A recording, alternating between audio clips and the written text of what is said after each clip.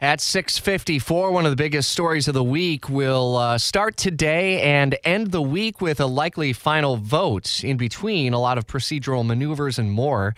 As WOKV's Blair Miller is in Washington, the Senate Judiciary Committee is set to vote today on whether to recommend Judge Ketanji Brown Jackson to the U.S. Supreme Court today. Blair, tell us how it's going to lay out for the week ahead.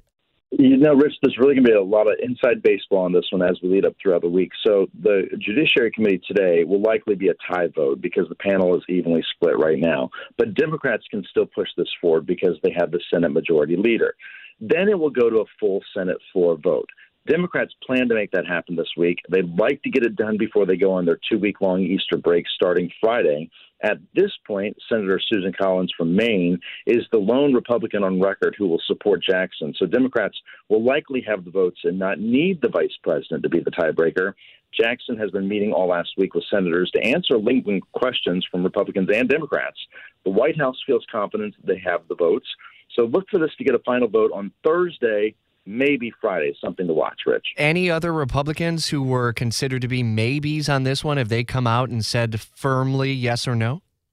We tend to look to Senator Romney and Senator Murkowski, and so right now we're kind of seeing exactly how they will vote. It really could go either way, but Susan Collins being the one who's come out on record so far answering, yes, she will support Jackson. All right, we'll stay on top of the vote as we expect the Judiciary Committee to take it up a little bit later today. Updates here and in the WOKV app as we move through this busy week.